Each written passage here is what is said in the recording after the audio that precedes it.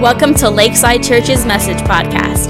Our prayer is that you fall in love with Jesus, find a church family, live in freedom, And be active in your purpose. Let's join the message already in progress. It's going to be a good day. Last week we talked a little bit about Pentecost. It was Pentecost Sunday for those of you that weren't here. That is a day that's 50 days after Easter, and it is a very important day and important time in our church because it was, and when I say our church, I mean the Church of Christ as a whole globally, because it's a day where we talked about the Holy Spirit, and because I think it's important, and I'm going to be, I just was really aware of how almost impossible this is. I'm trying to explain God's very Spirit. I'm trying to explain what it can do in a life and how important it is for believers, and I just don't know that I can do that. I don't know that anybody can do that.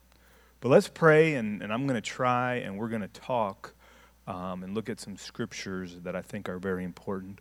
But Lord, it is good to be in your house. It is good to worship you. It is good to remember your goodness in all of our days. You have been faithful. You've brought us to this point, Lord. We thank you that you've brought us to this point and that you're just near us. You're with us. You love us, God.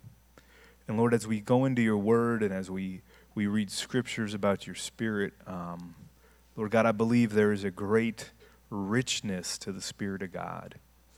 There's a depth to believers having the Spirit within us. So God, help us to understand.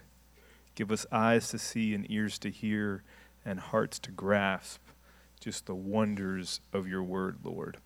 In Jesus' name, amen. Amen. Let's go to the book of Acts chapter 2. So if you have your Bibles, flip into Acts chapter 2, and we're going to talk about kind of how Peter broke down what was happening on Pentecost. So if you have your Bibles, you can click there, flip there, however you get there. Acts chapter 2, and we're going to go to verse 14. So that's where we're going to start, but here's a little bit of background. The background of this is that Jesus had died. And in the process of him dying, in the process of him going to the cross, every single one of his friends, they deserted him and they denied him, even Peter. Peter was there while Jesus was kind of in his court proceedings. He was at a fire warming himself, and he couldn't even stand up and count himself a follower of Jesus to a little girl. Now, no offense to, little girls. Little girls are awesome. But they're not really the most scary things in the world. Like, if you're going to be scared of anything, clowns, sharks, airplanes, little girls are way down on the list. All right? And so even in an area that wasn't very, the words out of his mouth, they're like, you know him, you're one of his followers. And Peter's like, I don't know him. And so Jesus dies. He pays the price for every sin, even the sin Peter just did a few hours before he finally died. Every single one of Peter's sins, my sins, your sins were on the cross. They were covered. We get to experience great forgiveness. After that, 3 days later, God raises him from the dead, and he spends some time with his disciples, with his followers, teaching them, explaining things, and then he does something that I understand mentally. But man, I wish he didn't. I wish he didn't leave. There's a part of me that can't wait for him to return, that I'm glad for the way I can know God now. But man, to know him as the resurrected Son of God, in flesh and blood, like to see the scars in his hands and to see his eyes. One day, us who believe, we're going to see him. We're going to see his countenance, see the expression on his face, but he left. He says, it's to my advantage. In the book of John, he says, it's to my advantage I go away. Because if I don't go away, the Spirit will not come. And so in the beginning of chapter 2, the Spirit comes, people are touched, there's something happening, and a crowd starts to form. And so the same Peter that was too afraid to talk about Jesus to a little girl, all of a sudden something is different in Peter. There's a different Peter that we see in this point because the Spirit of God does come into Peter and did what the Spirit of God does. It renewed him. It changed him.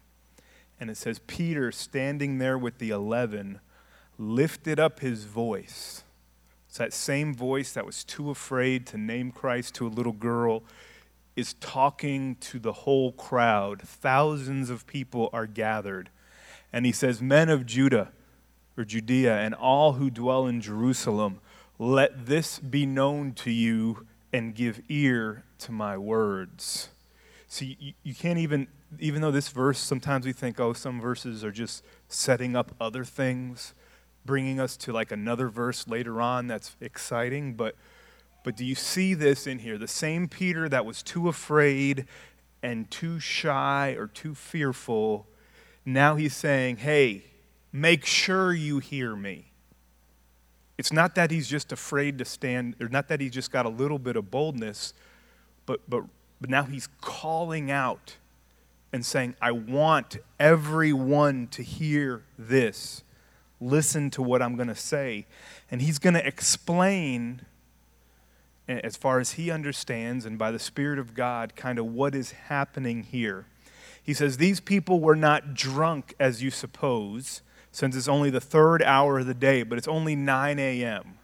For some reason, whatever was happening with this group of people when the Spirit of God was poured out in the beginning of chapter 2, something happened where Peter had to say, hey, they're not drunk.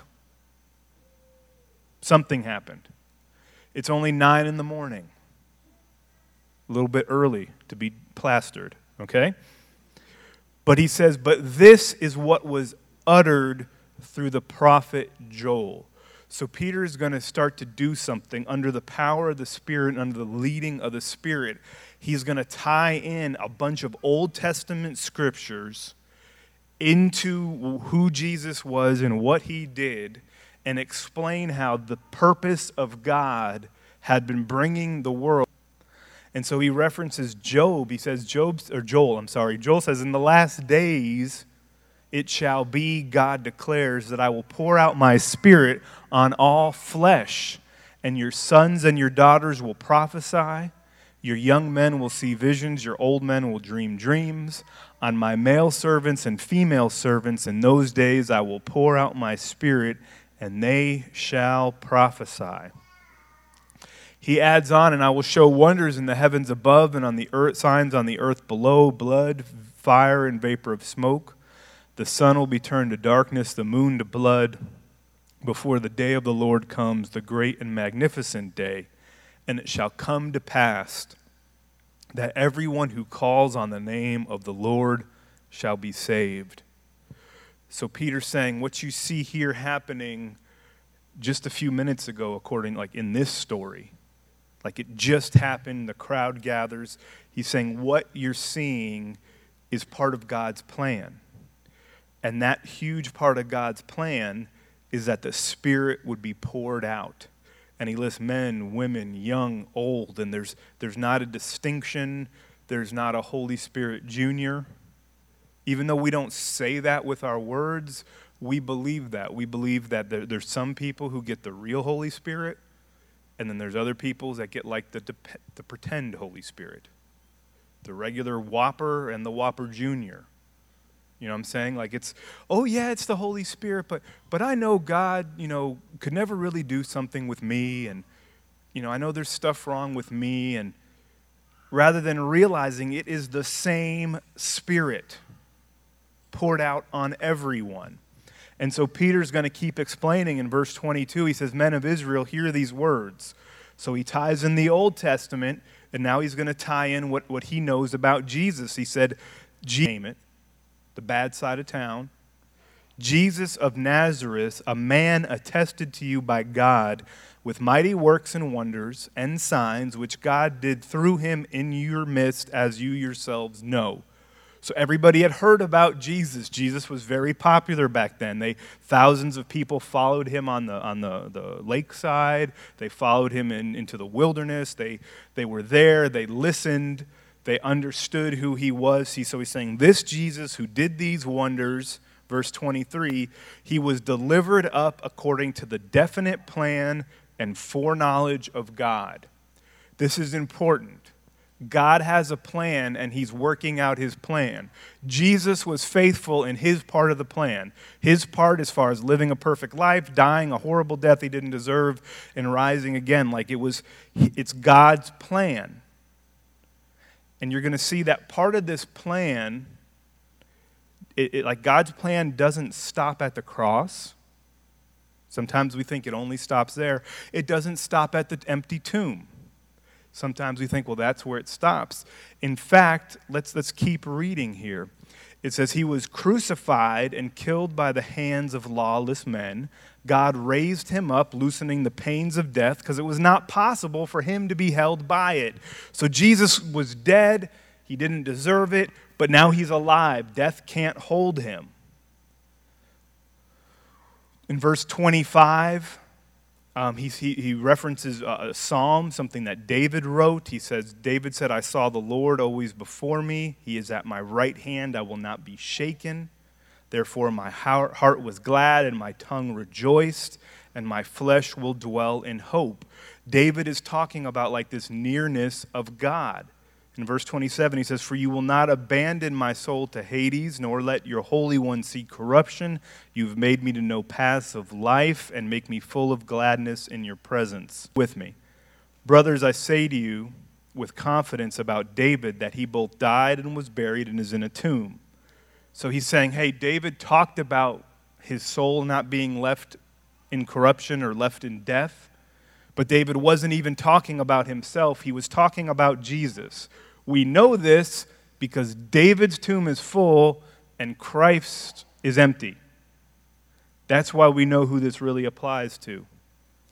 Verse 30, but being a prophet and knowing that God had sworn an oath to him that he would set one of his descendants on his throne, he foresaw and he spoke about the resurrection of Christ. Again, God's plan. God wrote about it in the Old Testament. He prophesied. He gave signs. He gave things that we can look for. God was actively doing it in Jesus. Jesus was fulfilling all those prophecies and making it come to life to where it wasn't words on a scroll. He was flesh and blood and actually working out God's plan, right? But then he starts to say something a little bit beyond. In verse 21, he says he foresaw and he spoke about the resurrection of Jesus and that he would not be abandoned to Hades or his flesh see corruption. Jesus didn't decay. The worms didn't eat him. His flesh is alive even right now. Verse 32, this Jesus that God raised up, and all of it we are witnesses, being therefore exalted at the right hand of God and having received from the Father the promise of the Holy Spirit, he poured out this that you yourselves are seeing and hearing. All right, put the other part, the first part of that verse 33 up there, please. So he doesn't stop at the cross. If all Jesus did was die for our sins, that would be awesome. We'd have nothing to complain about. He doesn't stop at the tomb. The fact that Jesus was raised again means that God has the power to save us. The cross, Jesus went through the worst thing. He desires the desire to save us. He'll go through the worst. Jesus went through the worst thing. He desires. The empty tomb is like God, Jesus has the power to save because he's alive. But the next part, if you just follow the story, is where is Jesus now? He's at the right hand of God. Wherever God is, and we just point up, but if you're in Australia, your up is down. So I don't know, wherever God is, Jesus is right there at the right hand. And then look what he did. This is part of his saving work. See, the reason I spent so much time in going through this is I want you to see that he received from the Father the promise of the Spirit, and he poured it out. See, part of God's plan is that the Spirit would be poured out on God's people. That's a big, big deal. In fact, if you were to go through the New Testament and begin to look at all the things that the writers said about the Spirit, in Romans 5, it talks about the Holy Spirit pouring out love into our hearts. It talks about believers walking according to the Spirit and not fulfilling bad desires. Do you want to be loved? Do you want to know what love is? Do you want me to show you? I can't. All right? Only Christ can. And he chooses to show us when he pours his Spirit into us. Romans 8 talks about the Spirit giving us a mind that is life and peace. Would you like to have peace? Would you like to have life? It talks about in Romans 8 about being led by the Spirit. Now, what you might not understand, but we all have to get, is we need someone to lead us. Now, you got to understand this. We need this. The way that he leads us is through his Spirit. But we can't go about making our own decisions. I don't care how smart we are. I don't care how many times we've got it right in the past. The safest thing to do is to be led by him. It talks about in Romans that the Spirit helps us in our weakness. That is amazing. It talks about abounding in hope by the Spirit. So we've talked about love, peace, life, hope, all coming through the Spirit. 1 Corinthians chapter 6, it talks about being justified by the Spirit. It talks about, in chapter 12 of 1 Corinthians, gifts given to us. In other words, that God doesn't just call us into things, he calls us into things, but equips us for those things. So whatever God calls you to, you probably can't do it alone, but he gives you what you need to succeed in that calling. And again, freedom. Where the Spirit of the Lord is, there is liberty. The fact that there is true freedom in the Spirit.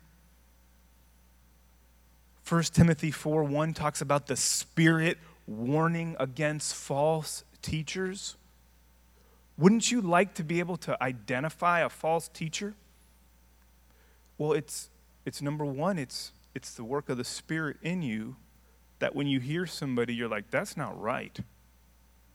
And then what does he do? He works in conjunction with the Word of God so that you can say, well, that's not right, and here's why I don't think it's right. Here's a scripture of why. In fact, Paul, when he talks about the sword of the Spirit in Ephesians chapter 5, he says it's the sword of the Spirit, which is the Word of God. My hope, my desire, my prayer, the reason that we know the Word inside and out, that really know the Word, but also have the Spirit of God inspiring, enlightening, and revealing to us the Word. Why does it have to be either or? Was Paul either or? Was Jesus either or? The problem is we like to pretend, well, that's a church, that's a Bible church. They just read the Bible and just kind of wait till Jesus comes back. But they know the Bible. And that other church, well, that's a Spirit church, and they're looking for whatever that means to be led by the Spirit and walk by the Spirit and be gifted by the Spirit and have peace by the Spirit. But they don't know the Word. They don't know the Word from the phone book. But imagine if you could put them both together, which is, I think, what the Bible talks about, which is, I think, what anybody who ever did anything for God knows. It's the Word and it's the Spirit. And we go on reading. I'm going to flip to another another passage. Let's just go to Acts chapter 8. I just want you to see this. A little bit of background. And I think chapter 8, verse 14. A little bit of background about how we got to chapter 8, verse 14 is the Spirit of God came upon the church, and the church, not just Peter, not just John, not just James, but the church. Why? The Spirit of God was just leading them and guiding them and equipping them. And they were going around like literally bringing God's word to new cities, new villages, and God was seeing people were getting saved. People were coming to Christ. And in verse 14 it talks about earlier in chapter 8 they had brought the word to Samaria. Samaritans and Jews didn't get along. That would be like the other side of the tracks. People that you just didn't like. A lot of racial issues there. But the word of God came there. And the Samaritans believed the word. So in verse 14 it says, when the apostles were at Jerusalem, heard that Samaria had received the word, they sent Peter and John to them, who came down and prayed for them that they might receive the Spirit. For the Spirit had not yet fallen on any of them, but they had only been baptized in the name of our Lord Jesus Christ. Verse 17, when they laid their hands on them, they received the Spirit, the Holy Spirit. It's an interesting passage, right? It's an interesting thing to think that these people had believed, but for whatever reason, and I'm not saying why. Don't look for the why. Just look at what it says. They believed. The Spirit of God was somehow lacking in their lives. The apostles came, Peter and John, and they prayed for them, and the Spirit of God fell on them. Now we could say, oh, because God wanted the Samaritans to come into the body, and that's why Peter and John had to be there. Maybe. It doesn't say that, though. But it does paint a picture. I think it's a similar thing to the difference between Acts 2 and Acts 4. I think it's similar to Acts chapter 19. And I think it's something that I've seen in my life at times when people who even are somehow distant from Him, somehow are lacking something. And so you're saying, well, Chris, what is the answer? I think the answer is prayer. In fact, if we were to go, and I won't read, but I challenge you to read Luke chapter 11. In Luke chapter 11, the disciples ask Jesus, and they say, teach us how to pray. And Jesus is like, fine, I'll teach you how to pray. And he goes through the Our Father who art in heaven. Remember that whole thing? Well, keep reading past that. Because he goes on and he starts to talk about the importance of praying more than once. We don't want to pray more than once. If we did, Jesus wouldn't have had to tell us that. For whatever reason, there's something in prayer that sometimes we have to pray more than one time. And he goes and he talks about keep asking and God's going to come through. Just don't stop asking. And then when you get to the very end of that piece in Luke chapter 11, he says something. He says, because your Father will give you the Holy Spirit to those who ask. If your son asks for a fish, are you going to give him a snake? Or if they ask for a piece of bread, are you going to give them a stone? No, if your kids are asking for something, they're going to give them it. But it's interesting that he starts off, this is how you should pray. And when he goes through the teaching of how to pray and to keep asking, it ends with, your Father will give the Spirit to those who ask. Maybe it's because the Holy Spirit is life, the Holy Spirit is peace, the Holy Spirit pours out love, the Holy Spirit gives life to our mortal bodies, of the same Spirit that raised John from the dead. The Holy Spirit will lead us, it will guide us, it will teach us all things, like in 1 John. There's this idea that what we need is found in the gift of the Spirit of God. And it is a gift. So what I want to tell you, and I want us to understand, let's go back to Acts chapter 2, where we were just reading.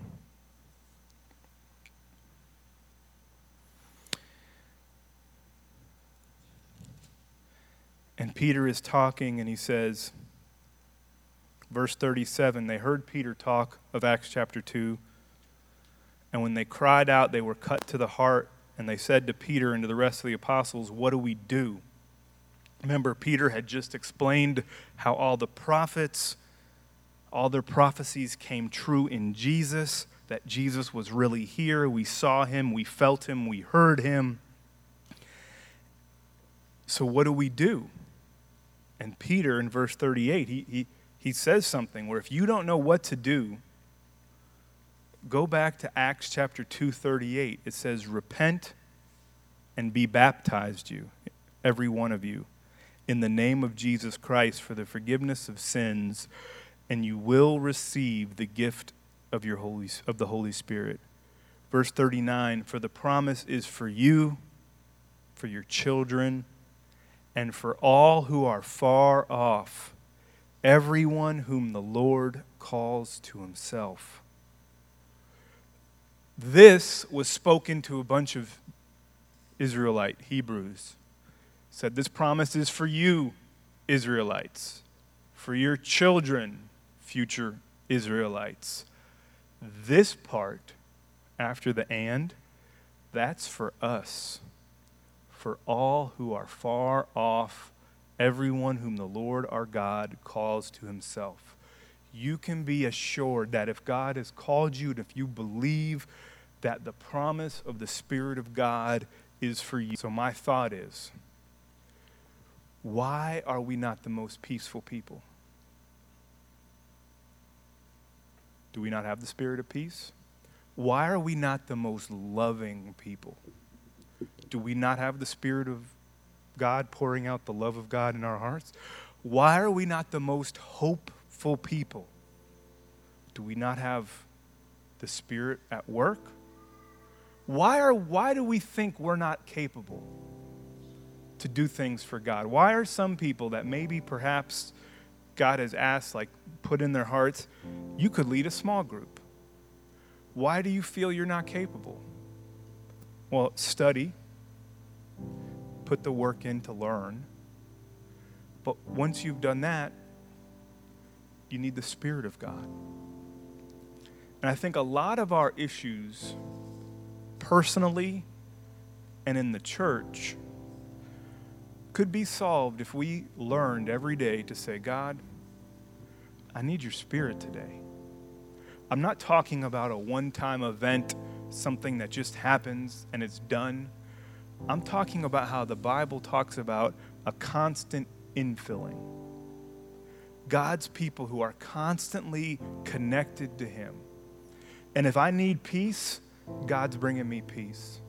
If I need hope, God has brought me hope. If I need to know the words to share with my sisters, God brings them to me. And how it doesn't depend on myself. I want us to be people. I want us to be a church. Man, I wish I could say this clear enough. That knew the word inside and out, but also could just take a few minutes and tell God, God, I need more of you in my life. Maybe your heart's not clean. Spirit of God does that too in Titus. Washing and renewing. It's a pretty amazing gift. It's amazing. In fact, there was no way. But Jesus did not prophesy, you shall receive a leather-bound English Standard Version with study notes, and that shall save you. He didn't. We need it, and it's good, and we talked about that, and we'll continue to talk about that you need to know the Word and what it says. But when he talked about it, he said, your Father knows what you need, and he'll give the Holy Spirit to those who ask. Maybe you don't even realize that's what you need. It's just God's Spirit in your life. It'll convict you. He will confront you. He will encourage you. And the real Spirit will constantly point back to the Word. The real Spirit will cause you to go out and read your leather-bound ESV Bible, because the Spirit of God is doing something, and you just brought back over and over again to His words, and you want to know. And I'm not putting the Bible down, but on the day of Pentecost, Bibles didn't fall from the sky. On the day of Pentecost, a worship team did not come out with a new album. They didn't just say, God is doing something new. Here's our new album. You just got to hear it. It's going to help you grow so close to God. No, it was a simple gift of the Spirit of God. Worship is good. I'd say the Word is better. But the Spirit of God, it's necessary. It's part of the plan. You got to know is He's at the right hand of the Father, poured out the Holy Spirit. Forgiveness, power, Spirit, like you need it all. We need it all. Would you bow your heads just for a second? Would you reflect? And my hope is to maybe spark a little hunger, to spark something to where your next time you go to read the Bible, you pray a little bit and say, God, where are you? I need you. The next time you battle with sin, you cry out and say, God, change me by your Spirit. The next time you have no peace, you remember where peace comes from. And you say, God, I need your Spirit. I need peace. The next time you don't have love. Heavenly Father, we thank you for the gift of your Spirit. We thank you for the gift of your Son. We thank you that Jesus died on the cross for us. We thank you that he rose from the dead. We thank you that he is at the right hand of the Father, and he's poured out the Spirit freely on those whom he's called. And Lord, right now, we just want to be full of your Spirit. We want to be full of the Spirit of God. We want to be led by the Spirit of God. We want to be changed by the Spirit of God. We thank you that it's a gift. We thank you that it's a gift, that it's free. We just ask that you'd work in us and change us and make us new. Would you stand with me, church, for a second, please? If you're feeling like maybe you'd like some more targeted prayer or just to pray about this a little more, I'd be happy to pray with you. Just to ask God to fill your life with his Spirit. I'll be up here, maybe Trudy and Loring if you guys want to come to this side, on this side. But if anybody would like prayer, we're happy to do it. But you have to want prayer. You have to recognize that there's something missing in your own heart and that you need more of God. If that's not you, don't come up. But if you're in that place and you'd like more of God's Spirit and you recognize there's something off, that when we talked about love and peace and renewal, that didn't reflect what was going on in your heart, we'd be happy to pray about that and talk about that. So be blessed. Have a great week. Next week we do have Father's Day, and we'll have free food, and we have lots of good small groups going on, so be a part of all that stuff. But today, as you're leaving, if you said, you know what, I would like prayer. My love has grown cold. My peace is missing. I'm not led by God's Spirit. We'd love to pray with you. So we'll be up here as long as we need to. If you don't need prayer, well then go and be led by the Spirit, walk in the Spirit, be renewed by the Spirit. And like it says, if you sow to the Spirit, you will reap eternal life. Have a great week, everybody.